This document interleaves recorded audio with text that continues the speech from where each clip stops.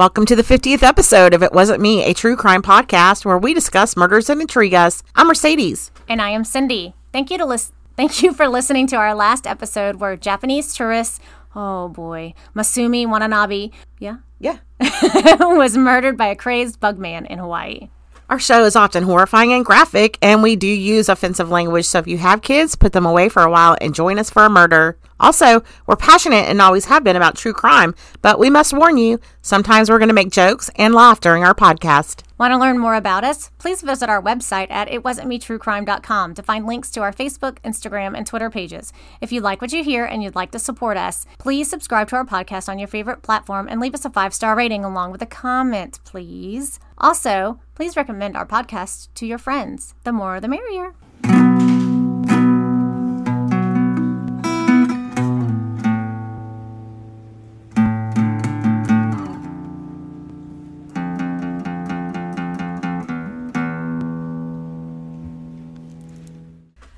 Hey, Cindy, happy 50th anniversary, or 50th episode anniversary. Hi, thank you. Yay. I'm so excited. I'm so happy for us because definitely this is a milestone. Do you think we would have 50 episodes? I think maybe, but it doesn't seem like it's been a year already. It does not feel like it's been a year. It has been exactly a year, right? It just came across my Facebook feed. And, I'm really proud because we've accomplished a lot in a year. We have over 13,000 total plays. 14 now. 14,000 just from last week. Yes. Right? Mm-hmm. We have an established audience of like 230, and we love each and every one of you. Thank you. Yes. Now, if each and every one of you could please go and give us a rating, that would be fantastic. With a comment. You have to have the comment or it doesn't count. And I don't know why. I have no idea why. Yeah, something about the comment. I mean, it shows up, but I don't think people... I don't know. I don't know if it's like taken as seriously if there's not the comment. I don't know. Well, even if it's, I don't think it counts in like the algorithms when if you were to type in true crime podcast, we would not pop up without a lot of ratings. So I think that definitely matters. So, hey, we would be grateful if you could do that for us. Thanks so much for hanging out with us these last 49 episodes too.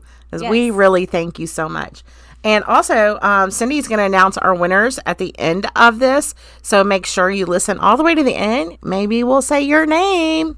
Yeah. Yeah. And Cindy, thank you for hanging in there. I mean, I know that at the beginning, this was all kind of like, you're like, let's do this. And here we are now. And I'm like dragging you with me. So, your crazy life. But thanks for hanging in there. My life is crazy. Yeah. It is. But I have young kids and...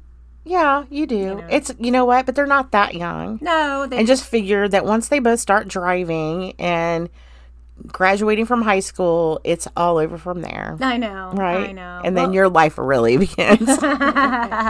Well, we, yesterday was the anniversary of Hurricane Michael. Yes. And we narrowly escaped Hurricane Delta. Yeah, wasn't it so fitting that yesterday was so windy and rainy here? I mean, we had some pretty big wind gusts. I mean, nothing like... Yeah. So I hope all of our fans out there, listen to me, all of our listeners out there stayed safe. Yes. My husband's in disaster recovery, and he said that Lake Charles is really bad. They got hit double whammy. Yeah. So he'll probably head out this week to go there. But I couldn't imagine if we got hit with another hurricane after. Well, they still have all the debris, the piles and piles of debris. If you could imagine just like, 20 feet tall piles of debris lined up along the road, and then the hurricane comes in and just blows that everywhere. Oh, that's dangerous. It's dangerous and it's a mess. But they evacuate the whole town. Yeah. So I think they were probably like, we're getting the hell out of here. I mean, like if that storm would have come any closer to us, I don't know what I would have done. But I can tell you that I would have gone on vacation. I would have, and I just always make sure I get the patio furniture and all that, all the things outside battened down.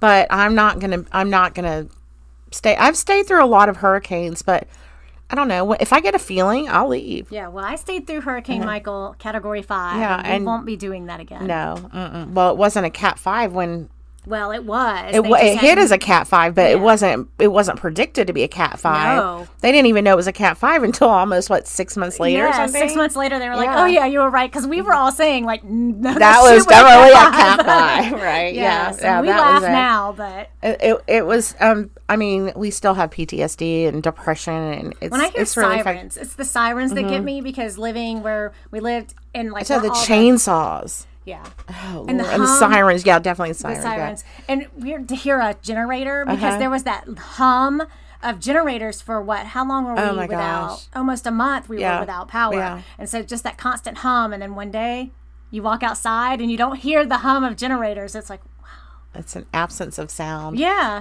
People were showering like in parking lots. Like Salvation Army would bring out, and Red Cross would bring out, what do they call that? Like travel showers or whatever they are. They did the washer and the washers and stuff too. Washers and dryer.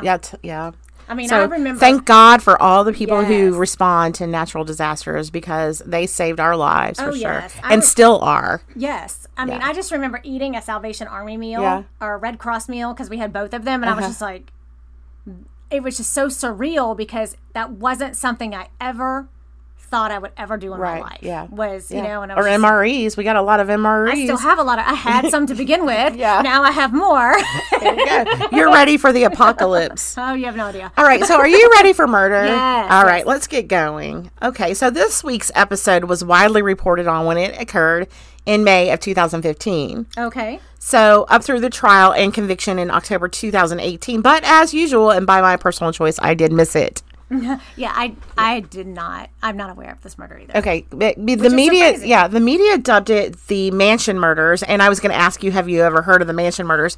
By the way, I have to say that this is our second time recording this. The first time we got a little too sassy celebrating our 50th episode, and in our last recording, Sydney said, "Oh, I thought that said Manson Murders." So you know how she reads her words. So yeah, Mansion, not Manson, Cindy. Sorry. Okay. All right. So this one was horrific, and I'm giggling and everything, but this one really did bother me. There are a couple that I had done that I told you really, really bothered me, and this one did also, because each victim in the family, like, I just have deep respect. Like, nobody said anything negative, and I love the way these people lived, and they were just good people. It was horrific. It was a home invasion that devolved into extortion, torture, murder, and arson. So I'm just hoping that my retelling does them justice. I am only using articles and newspapers and news sources, so I didn't really get too many details from the trial. Couldn't find them, but I did find some testimony. So, all right, here we go. A 911 call came into a Washington, D.C. dispatcher at about 1:20 p.m. on Thursday, May 14th, 2015. The caller reported that flames and smoke were pouring out of a mansion in the upscale Woodley Park neighborhood in Washington, D.C. Now, this was just around the corner from where then Vice President Joe Biden lived. First responders quickly arrived to find two upstairs windows. One was had flames pouring out of it, and the other had black smoke coming out of it. When firefighters got into the building that got upstairs, all vision was obstructed. They could not see anything. So they were kind of feeling around. And one of the firefighters, Corey Goetz is what I'm going to call him, he was blindly feeling his way about around one of the rooms, the one where all the flames were pouring out, to make sure there was no one in there. And he came across a body that had been melted into a mattress. Jeez. And the mattress was kind of already kind of sinking into the floor. After putting out the fire in both rooms, firefighters discovered that the fire must have been set to cover up what was the scene of carnage. 4 bodies in total. In one bedroom, it was 3 adults, and then what appeared to be a child in the other one. Jeez. So the room where the 3 adults were found was not badly damaged by the fire. It was quite obvious that it had been the scene of a bloodbath. It's just terrible. The bodies were quickly determined to be those of 46-year-old Sava Savopoulos, his 47-year-old wife Amy, their 10-year-old son Philip, and their 57-year-old housekeeper Vera Alicia. She went by Vera Figueroa. Evidence in the upstairs bedroom showed a horrific scene. The trauma-ridden bodies of the Savopoulos parents were found in a second-floor bedroom near Vera Figueroa, who was alive when they got there. She died en route to the hospital. She died either en route to the hospital or right when they got her there. But she wasn't in any state to where she was able to speak. And it was just a matter of time, I believe. Yeah. A medical examiner determined that all three died of sharp force injuries, and that Savas and Vera were strangled. Philip, who was 10, died of thermal injuries. Basically, he was burned alive. Yeah. Oh my God. Court documents say the fire was primarily started in his bedroom, and it appeared to be started with gasoline. And later on, I'm going to tell you that all of them, every single person was doused with gasoline. Oh my God, that's awful. That podcast you told me about, In the Red Clay. Yes. They were talking about on there on how to start fires, because there was a lot of fire starting in that in that podcast, and they were saying that you shouldn't use gasoline, right? Because it will flame up and explode and all of that. And they were like kerosene, and then you end it with gasoline. I was like, okay, I'm writing that down. Well, they knew. I mean, they had perfected their crimes. Oh, they did. All right, so the community was shocked. This is in an upscale area of Washington, D.C. There are a lot of movers and shakers who lived in this neighborhood. So, I mean, people were shocked. What happened? Yeah, what happened? Doesn't happen in this It doesn't happen because there's a lot of security there. That doesn't happen in anyone's neighborhood. I mean, really, that's not like even in the lowest of low or the scummiest of scummiest. Well, I don't know. Yeah. I mean, there are home invasions where people are killed and stuff, but not like home invasions. This brutal murder and then house set on fire. That's not like a common thing that's happening in all neighborhoods. No, it's not. But especially in especially in this neighborhood where you and of course police reacted instantly. Especially if the vice president lived right around the corner. Right. Yeah. So what happened to the seemingly perfect family? They wonder. Now, people shared the most wonderful memories of these victims. They said great things about Savas and Amy, but what was most chilling to everyone was the death of the 10-year-old boy Philip, known as Mini Savas. Because he was exactly like his daddy. He walked like him, and he had this really firm handshake and already had a presence, and he was only 10 years old. He was into sports, athletics. He loved racing. He was a race car driver, this little 10-year-old. Yeah. Philip's racing coach said that he once wrote a letter to Savas saying, if I ever have a son, I want him to be just like Philip. Philip's grandfather spoke about the boy's love of Harry Potter, trains, and Washington sports teams, and his sisters talked about how funny and cute he was and how much they missed his smile and cuddles. They also said that, he had a soul that was way older than his 10 years. Just days before the tragedy, the family celebrated Mother's Day, where the oldest Savopoulos daughter posted a Mother's Day message on Facebook, publicly thanking her mom for always believing in her and supporting her. And both teenage daughters, neither of whom was home at the time of the murders, moved in with their grandparents after the tragedy. Okay, so who was this family? Yeah. Well, Savas and Amy Savopoulos were a lovely, successful couple who lived their best lives with their children in Washington, D.C. They met at the University of Maryland, where she was a major in economics, and he was a major in business and analytic philosophy. Whatever that is. Yeah, analytic is, Anyway, the two fell in love instantly and were always known as a couple. And one friend commented that Savas and Amy were like peanut butter and jelly. Aww. Savas was driven and charismatic, and Amy was happy and bubbly. She happily converted to the Greek Orthodox faith because Savas was a faithful Greek Orthodox. And after graduation on June 4th, 1994, the two married in a typical big fat Greek wedding at St. Sophia Greek Orthodox Cathedral in Washington, D.C.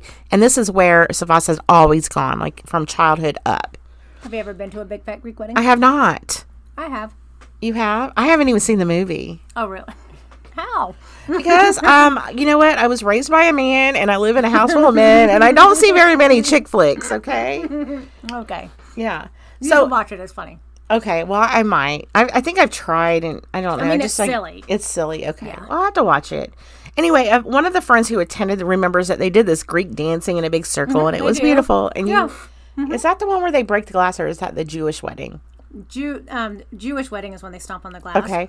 One of them, they lift each other up, and they dance around. Is that Jewish too? Okay. No, that's Greek. Okay. They might do it. I know. Well, they do that at bar mitzvahs. Okay. But, okay. Yeah. Well, okay. So after they got married, Savas and Amy Savopoulos settled in Washington, D.C., where Savas grew up, and he ended up going to American University, where he earned a law degree, but he preferred engineering. This couple, they were kind, competitive, loyal, fun, educated, and spiritual. Savas and Amy grew their family. They had 2 girls and a boy, and they had 2 housekeepers who had worked for the family for many years. Vera and Nellie. Okay. Savas ended up joining his father, Philip, and expanding their family business, the American Iron Works, into a multi-million-dollar business. Now, I looked this company up, and it's major. Oh, yeah. Okay, this company, if you want to build a skyscraper or a bridge or basically anything using iron and steel, then this is the company that you want to call. Okay. They were also major players in rebuilding the Pentagon after 9/11, and Savas and American Iron Works received a personal commendation from the Secretary of Defense for their restoration work. Oh, wow. Nice. American Iron Works was founded in 1986. It's located in Hyattsville, Maryland, which is just outside of D.C., and it employs anywhere from 51 to 200 employees, depending on their contracts. At this time, it reports earnings of $10 to $25 million a year. If you need a job, anyone out there, and you qualify, this is the company to work for. It has high ratings from former employees. Awesome. One guy said, "This is a great company, but a lot of work. I worked at American Iron Works full-time more than 3 years ago. Pros included good benefits and a good pay with an open-door policy. Cons included long hours, big workloads, and no real downtime between jobs. It's hard to get caught up. But if you're still getting paid, I mean, why complain? Yeah, I guess it's just hard work." Now, as you know, this is probably why it was so hard, such hard work. There's no downtime between jobs, is because good help is hard to find. Oh, yes, it is. Right? So Savas created a welding training program that he opened to anyone struggling and who wanted to learn a trade. So basically, you could apply, you could get financial aid, or you could just, get a discount. But basically, he trained people, and this opened the doors to many people with lower socioeconomic barriers. Yes, it would. Most definitely. Yeah. And I mean, he was a philanthropist like that. Like, he and his wife did things like that. They did things for orphanages. And I mean, I could go on and on about them, which, by the way, I did in the one that we're not sharing. Well, there's a quote that it comes from a Bible verse, but Rose Kennedy always said it to her kids. And it's basically those who have are obligated to give. Okay. Well, they did. Yeah. Yeah. And they did wholeheartedly, and then they still had fun in the meantime. Mm-hmm. I'm going to look up that quote real fast. Okay. Yeah, you do that. Okay.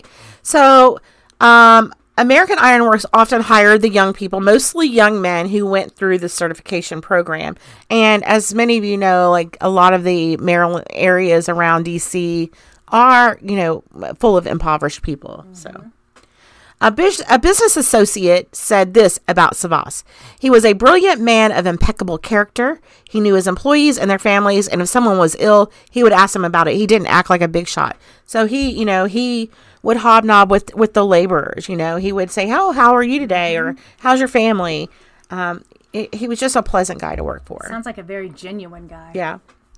He was a modern Renaissance man, if I have to say so myself. He had a lot of talents and interests. On February 4th, 2014, he was granted a patent for welder having a wireless receiver for remote control. In addition, he was an active member of the Young Presidents Organization. So, Cindy, do you know what that is? I do not. Okay, well, I looked it up, of course. And it's an elite club whose membership is exclusive only to CEO presidents under the age of 50. Oh. So they get together, they socialize. These are movers and shakers. They share ideas, they make deals, they do things. They have, fundraisers and events and things like that. And membership, as I said, is exclusive to presidents of companies as well as anyone under 50. So on your 50th birthday, you get a goodbye celebration and the gift of a rocking chair. That's funny, isn't it? I mean, because you're not old, but that's like over the, right? That's yeah, cute. yeah, it I like is. that. I mean, it's prestigious to be a young president. Right. So, I mean, they need their own little club. Definitely. I would say. Yeah. So the family traveled the world making memories through fantastic experiences. A memorable quote attributed to Savas just before he and his family took off for a year-long sailing trip to the Virgin Islands is, "Who gives a shit what other people think? Right? Let's go make some poor decisions." His business associate said this is Savas. Some people have a life and other people live a life. He loved life. He enjoyed living. The entire family was active and involved. Amy and Savas were philanthropists, as I said. They served on boards. They made contributions to Starlight Children's Foundation, the Children's National Medical Center, the National Child Research Center, and St. Sophia Greek Orthodox Cathedral. They also were highly involved in their kids' lives. They coached their kids' teams.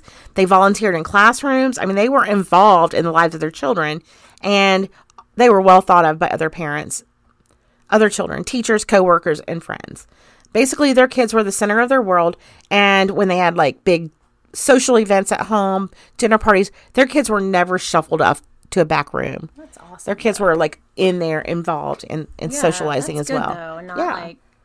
It makes them more confident when they're adults, you know. Yes. To be, you know, and teaching them how to appropriately raise their own right. children. Yeah. Did you find your quote? I know. I'm still looking. Oh, okay. I still got it. Okay. All right. Now, Savas had his hands in other enterprises, too. He served on the board of an international trading company called Sigma Enterprises. Of course, I looked that up to you. Oh, really? Now, this company deals in international trading, like big time, like those huge ships that come into our port. Mm-hmm. If you need something shipped to you, like mining equipment or heavy equipment or anything, then they'll put it on a cargo ship and make sure you get it. If you need it, they're going to get it to you. Now, Savas had many other projects as well, but one of his dreams since he was 17 was to open a traditional Japanese martial arts center. This dream was his latest focus, and it was to open in May 2015. He built the center in Chantilly, Virginia. It had a kitchen, 2 libraries, 2,000 feet of mat space, and sleeping quarters where live-in students could focus intently on their pursuit of martial arts. Savas himself was a master of the martial arts. He was also involved in international car racing. He served as a judge on the International Court of Appeals of the Fédération Internationale de l'Automobile in Paris, France. Okay. He had been unanimously elected to this position. So, nice. I feel like I'm drooling on and on about regarded. this man. Yeah, he is very highly regarded, right? He and his wife loved the arts, including the opera. They were members of the Congressional and Chevy Chase country clubs. They were world travelers. He was a prolific photographer and a skilled powerboat enthusiast. And to his family and many friends, he represented loyalty and devotion, integrity, compassion, and courage. And everybody said great things about his wife, too. She had already been a world traveler before she started college. She was a military kid, and she lived throughout Germany and went throughout Europe a lot. And her values in life reflected those experiences. God, why would anyone want them dead? Right? A jealousy? Well, yes. I'm glad you said that because that's what the prosecutor's going to say. Oh, okay. Mm-hmm. Okay. I mean, I just can't imagine what. I mean, I kind of feel like it is kind of envy of a sort and resentful bitterness towards them because they're rich and live a great life. Yeah. I mean, by now, if there was some shady underworld dealings that was going on, right? They would have been able to find it in their research. Right. Now he was extremely devoted to church. So he was, she was involved in numerous charities and nonprofit organizations. She was selfless in giving, devoting hours to organize community events, fundraisers, and working in the schools. Now, the couple spared no expense, and I just wanted to throw this in there because their kids attended exclusive private schools, okay? Philip attended a private boys' school near their Washington, D.C. mansion, and tuition for this day school, just for day school, to go there and come home every day, was $49,280. Okay, you're rolling your eyes. I can't see that. I know. I'm just like, God, I can't imagine being able to spend that much money. Just on education. That's more than what now, for kids who board there, it's $69,427. Uniform is suit and tie, bow tie. I think most of them were wearing, if I can remember correctly. And the architecture screamed old money and Dead Poet Society. Oh, I love it. Yeah. The daughters also attended exclusive boarding schools. They attended a boarding school. One of them attended a boarding school in Pennsylvania, about 90 miles northwest of D.C. Tuition for that was $60,000. The other daughter attended a boarding school further away in Jersey, which was $64,000. So that's over $180,000 a year for tuition, not to mention other expenses. Oh, yes. Wow. Well, it's their kids' educations, and I think that I probably said this last time, but, 3 different schools for 3 different types of children. Right. And each school had its own like appeal. Right. Right. And and it sounds like they're not that far. Nope. So 90 miles, that's a day. Right. Like drive there and come back. If I need to see my kid, hour and a half. My kid needs to come home. Tallahassee is further away from us. Yes. Yeah. So, yeah. It's not like they had their kids in California where they couldn't get to them like very quickly. Yes. And I bet, just guessing here, that when they did have functions or whatever, their kids came home, yes they were front and center, but it wasn't like, oh, well, you're at school, you can just stay there. They probably brought them home. Well, and I think it was the choice of the girls where they went. I don't feel like it was because when I looked up the children, they were both very happy where they were. Right. I'm sure happy. that. But basically, money was not an issue for this family, which, of course, made them a target, and investigators wasted no time in piecing together a timeline of events that led to the discovery of the bodies in the upstairs bedrooms of the Woodland Drive mansion. And the fire alerted. No one, alerted the police. That's what... Someone called the police. Someone saw... About the fire. Yes, they saw the fire. As if, okay, our friends are missing. We haven't talked to them. No, it was immediate. Okay. Now, not only that, but I didn't tell you about all their cars. Now, I never heard of a Mosler. Have you heard of a Mosler car? Mosler? Mosler. No, I'm sure my children It's have. a type of racing car, but I guess it can also be driven on the street. I'm not sure. Okay. But they had Porsche. I mean, they had any vehicle you want. Okay. All right. I just wanted to throw that out there real quick. Mosler. I think it's a Mosler or Mosley. Look it up for me. Mosler. Mosler, I think. Okay. So on Wednesday, this is the timeline that they pieced together. On Wednesday, May 13th, 2015, 10-year-old Philip, who was called Flip by friends and family, stayed home because he was recovering from a concussion that he suffered in a race car accident. Oh. Yeah. Okay. It's nice, isn't it? It's kind of Lamborghini-ish. Nice. Yeah. Uh-huh. Yeah. So they had 1 or 2 of those. Yeah. Okay. I was dropping my kid off at school the other day. Uh-huh. Maserati? No, there was a girl was getting out of a McLaren. Okay, I don't even know what that is. It's kind of looks very similar like that. Okay. And you could see all the kids, they were pointing everything, and she looked so embarrassed. She was holding her head down, and I was like, wait. So she was just really embarrassed, and my kid was like, "That's a McLaren." Well, my kid used to duck down. He was like, "Mom, just drop me off right here. It'll be a block away from the school." Okay. Yeah, I would have. I mean, my mom had a '69 Corvette for a little while, and I remember I used to rock that thing. My mom's dropping me off at school. I would have been I wouldn't have been embarrassed getting out of a McLaren. Me neither. Okay, so anyway, Flip was home, and I'm going to call him Philip because Flip just seems a little too casual for me, I don't even know him, but he was home because he had gotten in a race car accident, and got a concussion. And his mom was home with him, as was Vera, one of their 2 beloved housekeepers. At 5:30 p.m., according to Nellie, the other housekeeper, Amy called her husband, telling him to come home to watch their son Philip because she had plans. Savas had been in Chantilly making preparations for the grand opening of the martial arts studio. Now, I don't know how Nellie knew that Amy called her husband. I'm not sure how she knew that, but she's the one who reported this to the reporters. Okay. Maybe it was just she was standing by, or she said... She was not even there, but it's possible that she did call him, and he said, okay, well, Amy just called me and needs me to go home. That's possible for sure, yes. Okay. At 9:14 p.m., they know that someone in the house ordered Domino's pizza, and they paid with the Savopoulos' credit card. Investigators discovered that Amy instructed the driver to just leave the pizzas on the porch.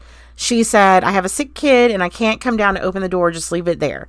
Now, this is not at all odd to us today because of COVID, but in 2015 it really stuck out to the Domino's staff. Leaving on the porch, that's weird. Okay. Yeah. Well, some people are weird like that. Yeah, I know. I know, because we used to own a pizza shop and we would deliver. They're like, don't knock, the baby. It's like, well, how the hell else am I going to tell you I'm here? Right. So, all right. At 9:30 p.m., Savas leaves a message for Nellie, the other housekeeper, telling her not to come to work the next day. He texted her that Amy was sick and that Vera was spending the night to help Amy. And Nellie's like, that's just really odd, because the housekeepers never stayed the night at the mansion. And Vera always left work at the same time every day to go home and cook dinner and be with her own family. She didn't speak very good English. So, she would not have spent the night. She just thought that's really strange. Right. And they probably didn't text them and tell them, don't come into work. I mean, that probably never happened before. Well, it may have happened before, but she said this was really strange because they were kind of stressed out about the opening of the martial arts academy, and they had begged her, can you please come in on these 2 days, because Nellie also had a cleaning business. Oh, okay. They were hiring the cleaning business to go there to help clean up for the grand opening. And it was something that Amy had called her the day before and said, look, can you rearrange your schedule? Can we do this? Okay. And then now it's changed. Now Amy's sick, and she just thought it was weird. So on Thursday, May 14th, Vera's husband, so this is the next day, Vera's husband, Bernardo Alfaro, and her stepdaughter go to the house looking for Vera because she's not answering her phone. They saw Amy's Porsche parked outside, but nobody answered the door when they knocked. They rang the doorbell, they stood around, they walked around a little bit, and they're like, okay, there's no one here. So they pull out of the driveway, and the phone rings, and it's from Savas. And Savas said, look, my wife was feeling bad, and we asked Vera to go with her to the hospital. And Vera's husband later told reporters, he's like, my feeling was that somebody was inside while I was knocking. Oh, wow. So was it really him making the call? As far as he knows, it was really him making the call. Okay. At 9:30 a.m., Nellie received a text from Amy saying, I'm just making sure you don't come in today. Nellie said that she called Amy back, but the call went straight to voicemail. She's like, I texted her, I hope everything is okay, but she didn't get a reply. Now, Nellie was concerned because the day before, Amy had begged her to come to work to help clean the martial arts studio before the grand opening, right. Should I say. Investigators also discovered that Savas drove himself to the studio on May 13th, which was not usual, because usually his assistant would pick him up. Jordan Wallace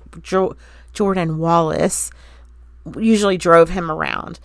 But on the next morning, May 14th, Wallace received a call from Savas telling him to go pick up $40,000 in cash from the bank and bring it to the house and leave it in the front seat of one of the cars in the garage. And that seems crazy to us. It does seem crazy to us. But Wallace said it wasn't that odd because, on a construction site, maybe one of the contractors needs cash right away or whatever. So it wasn't anything that was kind of like out of the ordinary. But leaving it in the front seat of a car in the garage just kind of was. Yeah. Now, he did this, but along the way, he pulled over and took pictures of himself holding the cash, fanning it out, and he sent some of these pictures to his girlfriend. Right? I think he was only 23 or something like that. I mean, I've never held $40,000 in my hand. Have I? No, I don't know. Not. I have not either. Okay. So along the way, Wallace took pictures of himself, but the defense used this later to create reasonable doubt because they're saying, oh, well, Wallace was the one with the money. It could have been him. But surveillance shows that this employee arrived at the Savopoulos home for a few minutes and then drove away. Like, there was no other evidence that he was involved in any way. Right. So after establishing a timeline of sorts, investigators began to sift through the DNA evidence. And it was found throughout the scene. Vera's DNA was found on the handle of one of the baseball bats that had been used as a weapon. And in their crime scene reenactment, they came to believe that this showed she tried to fight off her attacker. Vera was a big-hearted mother of two who worked for years to send money home to her children in El Salvador so that they could have a better life. And ironically, she worked in what was considered to be one of the safest neighborhoods in Washington. Mm-hmm. Her son told reporters that she had peace knowing that her hard earnings allowed her family to live in a safer area. And that's what she had in mind when she persevered with working. Her dream was to one day retire and move back to her beloved native El Salvador to be with her family. That's so sad. Mm-hmm. After this incident, the family, the Savopoulos family,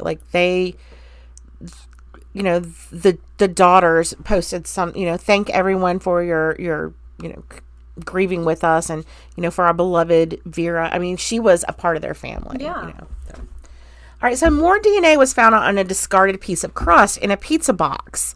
This cracked the case wide open for them. After they sent it to the crime lab, pretty quickly they found a match to a guy named Deron Went. So I wonder if he really is the one who ordered the pizza. Or if, like, he was already in the house and made them order pizza. I think he made, well, we're going to get to that. But, okay. Yeah, I'm pretty sure that he made them order the pizza. Because it was... I don't see this family eating Domino's. I mean, they might. Who knows? Yeah. Who knows? I mean, I don't... I see gourmet pizzas in there. Maybe. I mean, maybe. But they were also, you know, that was one thing everybody kept saying is that they were down to earth. Maybe you know, they just liked a good Domino's pizza. They would go to the neighborhood, you know, they would just, yeah, I mean, maybe, I don't know. Yeah. All right, so they quickly, as I said, found a match to Deron Went. Now, Went's DNA was also found on the handle of a kitchen knife that had been used to prop open a basement window of the home. The probability that it could be someone other than Deron Went was 1 in 10 billion, according to officials. Wow.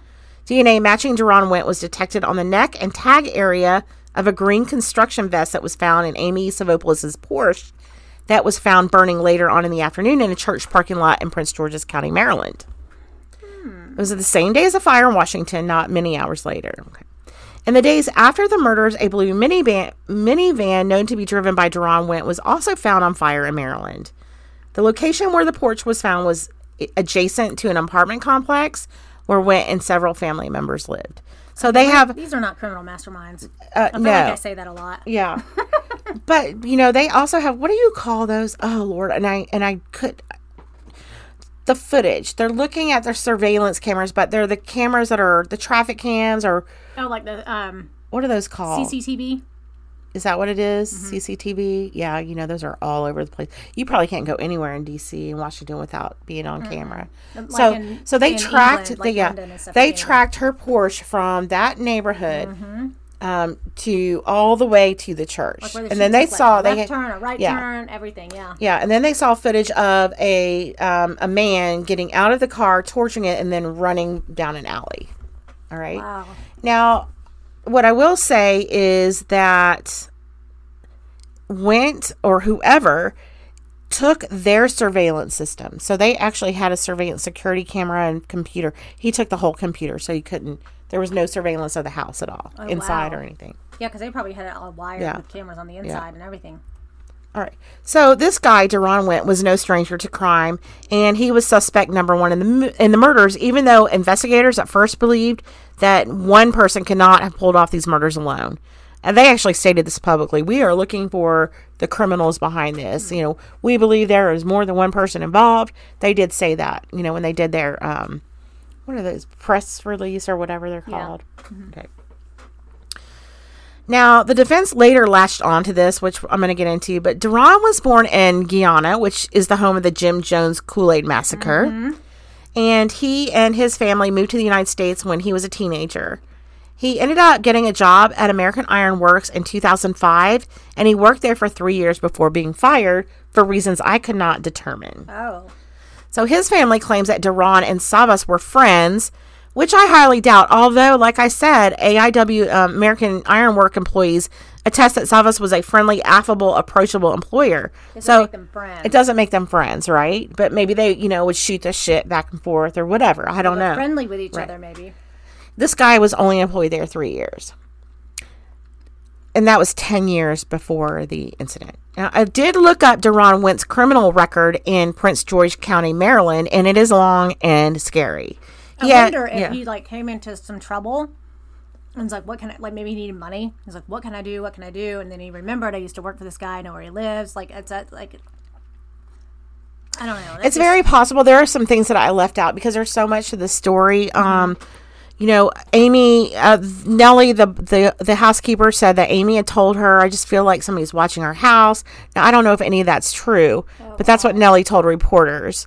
You know, that they kind of felt like that they were being watched. They saw some things. They saw, you know, some things kind of weird. So it's possible. Now, what I do know is that this guy had numerous assaults, thefts, traffic violations, and more. His own family had to call the cops on him for his violent nature. Jeez. He had numerous restraining orders put out against him for domestic violence against women. He had 31 charges in Prince George County alone, and I did not look anywhere else. Like, there are a lot of little counties around there, so I didn't look anywhere else. So he might have more. He had numerous traffic charges with a spattering of crimes, like I said, ranging from domestic violence to assault to burglary to theft. Now, I did watch one news source that did kind of a pretty long segment on Duran, and said that he had recently committed 2 other home invasions not long before the Mansion murders. It was like he was practicing. Oh, God. Mm-hmm. Now, he was a scary dude. I mean, if your own family has to call the law on you, then there's a problem. Mm-hmm. Like, he just couldn't contain his violence. Former girlfriends told investigators that Went was abusive and controlling, and he wasn't above being physically violent to take what he wanted. If this guy saw something he wanted, he took it with force and intimidation. Ew.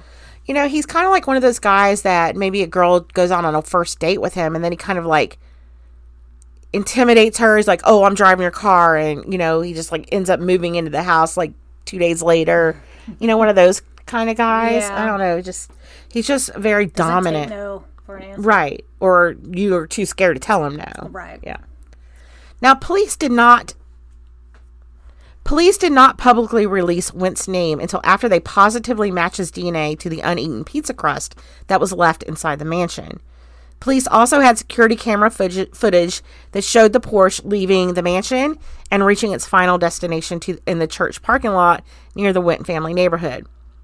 In addition, they had the camera footage and witness testimony that Went used a tow truck to tow his blue van to its final resting spot, where it was torched in the same manner as Amy's Porsche. Once police knew who the DNA belonged to, the manhunt was on. So they were looking for him.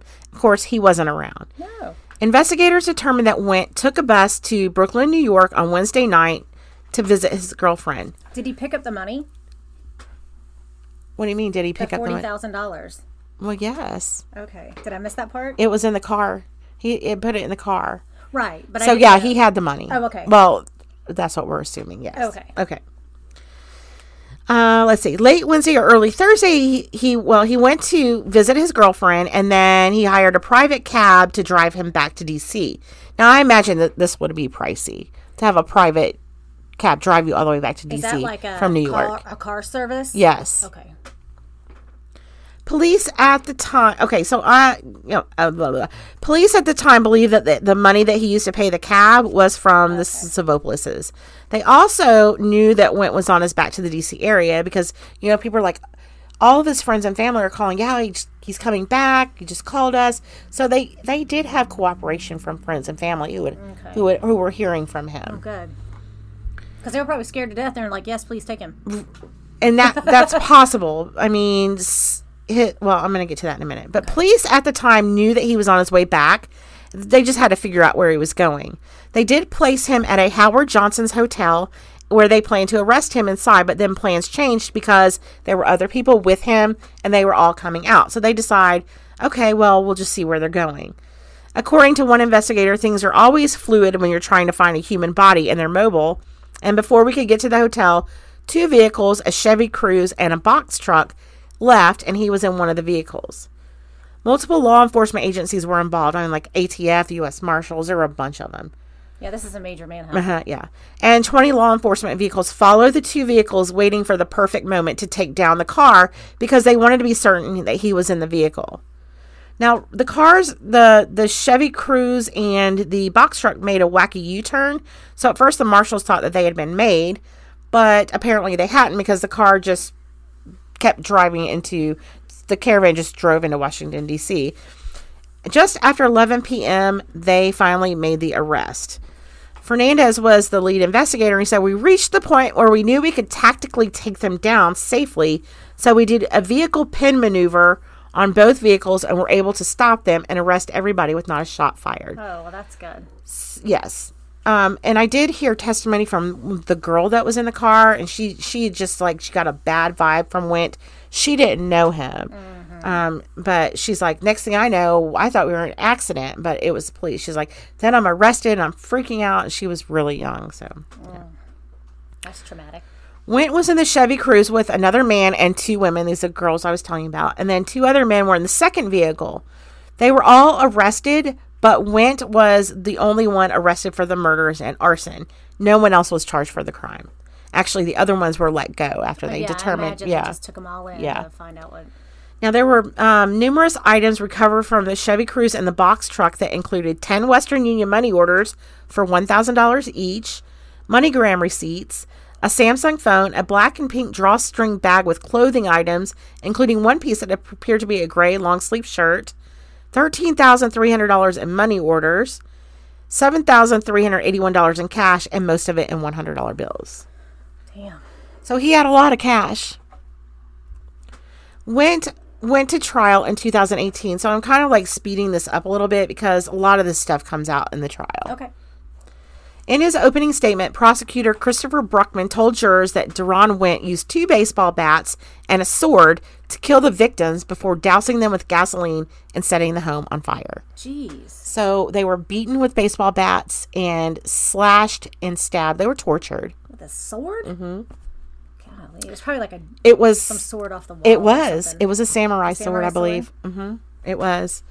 Prosecutors said that Went entered the Savopoulos home on the morning of May 13th, 2015. He had on a construction vest, so it wasn't odd that somebody would come by, maybe from the company to get something or whatever. So he was let in. Figueroa was home with Philip because Amy had left to go get coffee. So when Amy came home, returned home, she was also subdued. So she comes back and her son and her housekeeper there's a man in her house with them. All right. By late afternoon, prosecutors said Went had forced Amy Savopoulos to telephone her husband and summon him home without alarming him that she, their son, and Figueroa were in danger. Firefighters called to the burning home the next day found the 4 bodies inside. Prosecutors said Went's DNA was found on a discarded slice of Domino's pizza, as I said, that had been delivered to the house the night the victims were held hostage. Authorities said they also found Went's DNA on a knife in the basement of the house. I'm repeating stuff. But they also found a hair matching Went's on a bed where the adults' bodies were found. At first, investigators were saying that more than one person had to have been involved, and the defense latched onto this. However, what do you think? Because, Savas is a martial artist. He owns his own martial arts studio. Well, yeah, but I think that more DNA would have been left behind. They would have found it if there was more than one person. Right. And if, maybe he was just trying to reason with the guy. Right. Because if they were friends, then maybe he was like, okay, listen, I'll do whatever you need me to do. And he was trying to rationalize with him on his level and not, I'm going to try to whoop your ass level. Or, you know what? Maybe he's got the sword on his son's neck. Yeah. And that's going to subdue somebody, don't you think? Yes. So, yes, I do believe one person. If he already had the other 2 adults tied up, and they were found tied up in chairs, bound in chairs, and, Philip's sick. He's already down for the count, and he did have some physical. But if he came in and he subdued the older woman, right? Okay, then he subdued a 10-year-old, right? And then the mom came home. He didn't have to subdue all 3 of them at the same time, right? Exactly. So then he tied her up, and then the dad came home, and he quickly. The dad might have opened up the door, and he might have just attacked him, right? And the dad had no inkling at all that anything was going on. Yeah. Everybody's saying it couldn't happen. He's a martial artist. He owns his own martial arts studio. But, if there's another person involved, that person was never caught. Philip was in the room while the other 3 were in the next door bedroom. Amy and Savas may have cooperated out of fear for their child in the room next door. Whatever the case, they were beaten, tortured, and murdered in their own home. Damn it, man. Then doused with gasoline and set on fire. That's fucking terrible. Mm-hmm. According to testimony, days after the killings, Went used his cell phone to do Google searches that included how to beat a lie detector test and 10 hideout cities for fugitives. You can Google that? I guess you can. You don't want it caught on your phone, though. No. Went didn't show much emotion during the trial until his fiancée, the girl that he went to visit in New York, Devani Hales, testified. She testified that 3 days after the killings, Went took a bus to New York to visit her. She said that he was flashing numerous $100 bills, and he's like, we're going to go on a shopping spree. I won the lottery. I sold my minivan. I'm loaded right now. Many other people testify for the prosecution, including Duran's own stepmother. She said that Duran, who lived with him, did not come home the night of the 13th, and that when he did finally show up, he was acting quite strangely. She also provided alibis for the other two sons because Duran tried to pin the crimes on them, which I'm going to talk about in just a minute. Oh, I'm sure he did. Yeah. So he took the witness stand on his own behalf, which really surprised a lot of people because, most people don't. And this guy's a narcissist. He thinks he's smarter than everybody. Clearly. Because usually people don't allow. The defense is like, no, you don't need to do that. Right. Yeah. So he testified that after they arrived. So he testified that his half-brother, Darrell, had tricked him into going to the house for a drywall and paint side job. Wint testified that after they arrived at the Savopoulos mansion, Darrell told him to plan to burglarize the house. And Wint said, yeah, I was there. I ate a slice of pizza. But as soon as I knew what was going on, I got the hell out of there. He said, I never even saw or heard the victims. Well, my question is, buddy, how did your hair get on the bed? Yeah. I guess a hair could get on his brother and make its way up there. I guess that could happen. His brother's hair. His brother's DNA would be somewhere, right? Yes. Okay. Oh, and remember that I told you that right after the murders, the investigators publicly stated that they were looking for more than one perpetrator because they didn't believe only one person could have been behind this. The defense latched on that, as I said, to try to create reasonable doubt. Wint's public attorney said that there was no way Wint, acting alone, could have broken into the house, restrained 3 adults, cut the home security system, and set the house on fire. He says this just can't happen. So this might seem rather unlikely to most people that only one person could pull this off, but think of it this way, and this is a prosecutor. If someone came into your house with a gun to your child's head, what would you do? You're unarmed and your child is hurt. Now, I don't know if there is a gun. I actually said this, not the prosecutor. I'm thinking, and I already said this, that if my child was threatened, I would not try to fight. No. I'm not. I'm going to give the guy whatever the fuck he wants just to get him out of the house. Now, if you hurt my child in front of me, you be prepared to kill me because I'm about to go down. And, there is evidence that they did try to fight a little bit, like I said, Vera, and there was other evidence that, the DNA on the sword, it looked like maybe, there was a little bit of scuffle there. But I don't know that for sure because okay. Prosecutors put numerous witnesses on the stand, including computer and forensic experts and Wint's family members. Wint's brother, Darrell and Stefan, testified that they had nothing to do with the killings. Oh, also, Duran's social media updates went silent during the hours in question, and this was not the norm for him because he was prolific. He was a prolific social media poster. So, he would post all prolific, much like other people we know. They also claim that the 2015 murders were motivated by greed and vengeance. Wint had a long-standing grudge against Savas for getting fired over a decade ago from American Iron Works, and he felt that he deserved some of the lifestyle the family had. Now, of course, that's the prosecutor saying that, but it's believable. Yeah, definitely. Did you say what he actually got fired for? I could never find that. Oh, yeah, you said that. You said that. I could never find that. Interesting. Prosecutors told jurors that even if they believed Wint could not have done these crimes alone, he still should be found guilty because he was there. He was there, yeah. It doesn't matter if he had help or not. He's still guilty. Yep. In October 2018, the jury deliberated less than 2 full days before coming back with a verdict. Duran Wint stood up as the verdict was read. Guilty. He was found guilty on 4 counts of first-degree murder while armed in the course of a kidnapping, 4 counts of first-degree murder while armed in the course of a burglary, 4 counts of first-degree premeditated murder while armed, 4 counts of kidnapping, and 1 count of first-degree burglary, extortion, arson, and first-degree theft. Jeez. The lead prosecutor told reporters these verdicts bring a measure of closure to the families. The horror that these victims went through, no one should ever have to experience. Duran Wint is in fact guilty of committing these crimes. The jurors got it right. That's what he said. Good for him. Now, during his sentencing hearing on February 1st, 2019, Judge Juliet McKenna said that Duran's treatment of the victims, holding them hostage, beating them with bats, stabbing... 4 years to go to court? I mean, it usually takes that long. It took, it took, a while. Usually it takes about a year before they go to trial, and then, his sentence, he was sentenced on February 1st, 2019, and the judge said that holding the victims hostage, beating them with bats, stabbing them, and then setting them on fire was heinous, atrocious, and cruel. Deron Went was sentenced to 4 life sentences without the possibility of release. Good. Yeah. So there are a lot of great articles out there. If you want to read some of them, I have some of them on my show notes, the links to them. But there's also a really good podcast called 22 Hours, An American Nightmare. I listened to the first episode called Fire, and I'm like, well, I don't want to listen to it anymore because I don't want it to cloud my own research. Right.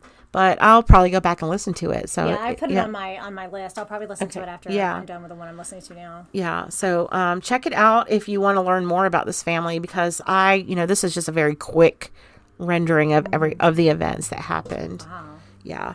So sad. Yeah, it is. Now the daughters are, one of them I know for sure is married, and they're both, living their best life. So that's wonderful. Yeah. I hope they're carrying on their parents. They are actually. And I know that, they did a lot of things for, hurricane relief for, was it Maria that hit down there in the Caribbean, like Puerto Rico? Yes, and Maria. Shortly before the Virgin Islands. Was it Irma hit the Virgin Islands? One of them. And then Irma hit Tampa. My friend lost her house. Yeah. People in Tampa don't lose their houses to hurricanes very No, often. no. There's just flooding. Okay. Yeah. Yeah. So I know that they've done a lot for that. That's but awesome. They're still very much devoted to their church and all that. Wonderful. So that's it for murder today. Thank you. Yeah. So Cindy, you want to reveal the winners of our 50th episode giveaway? Yes.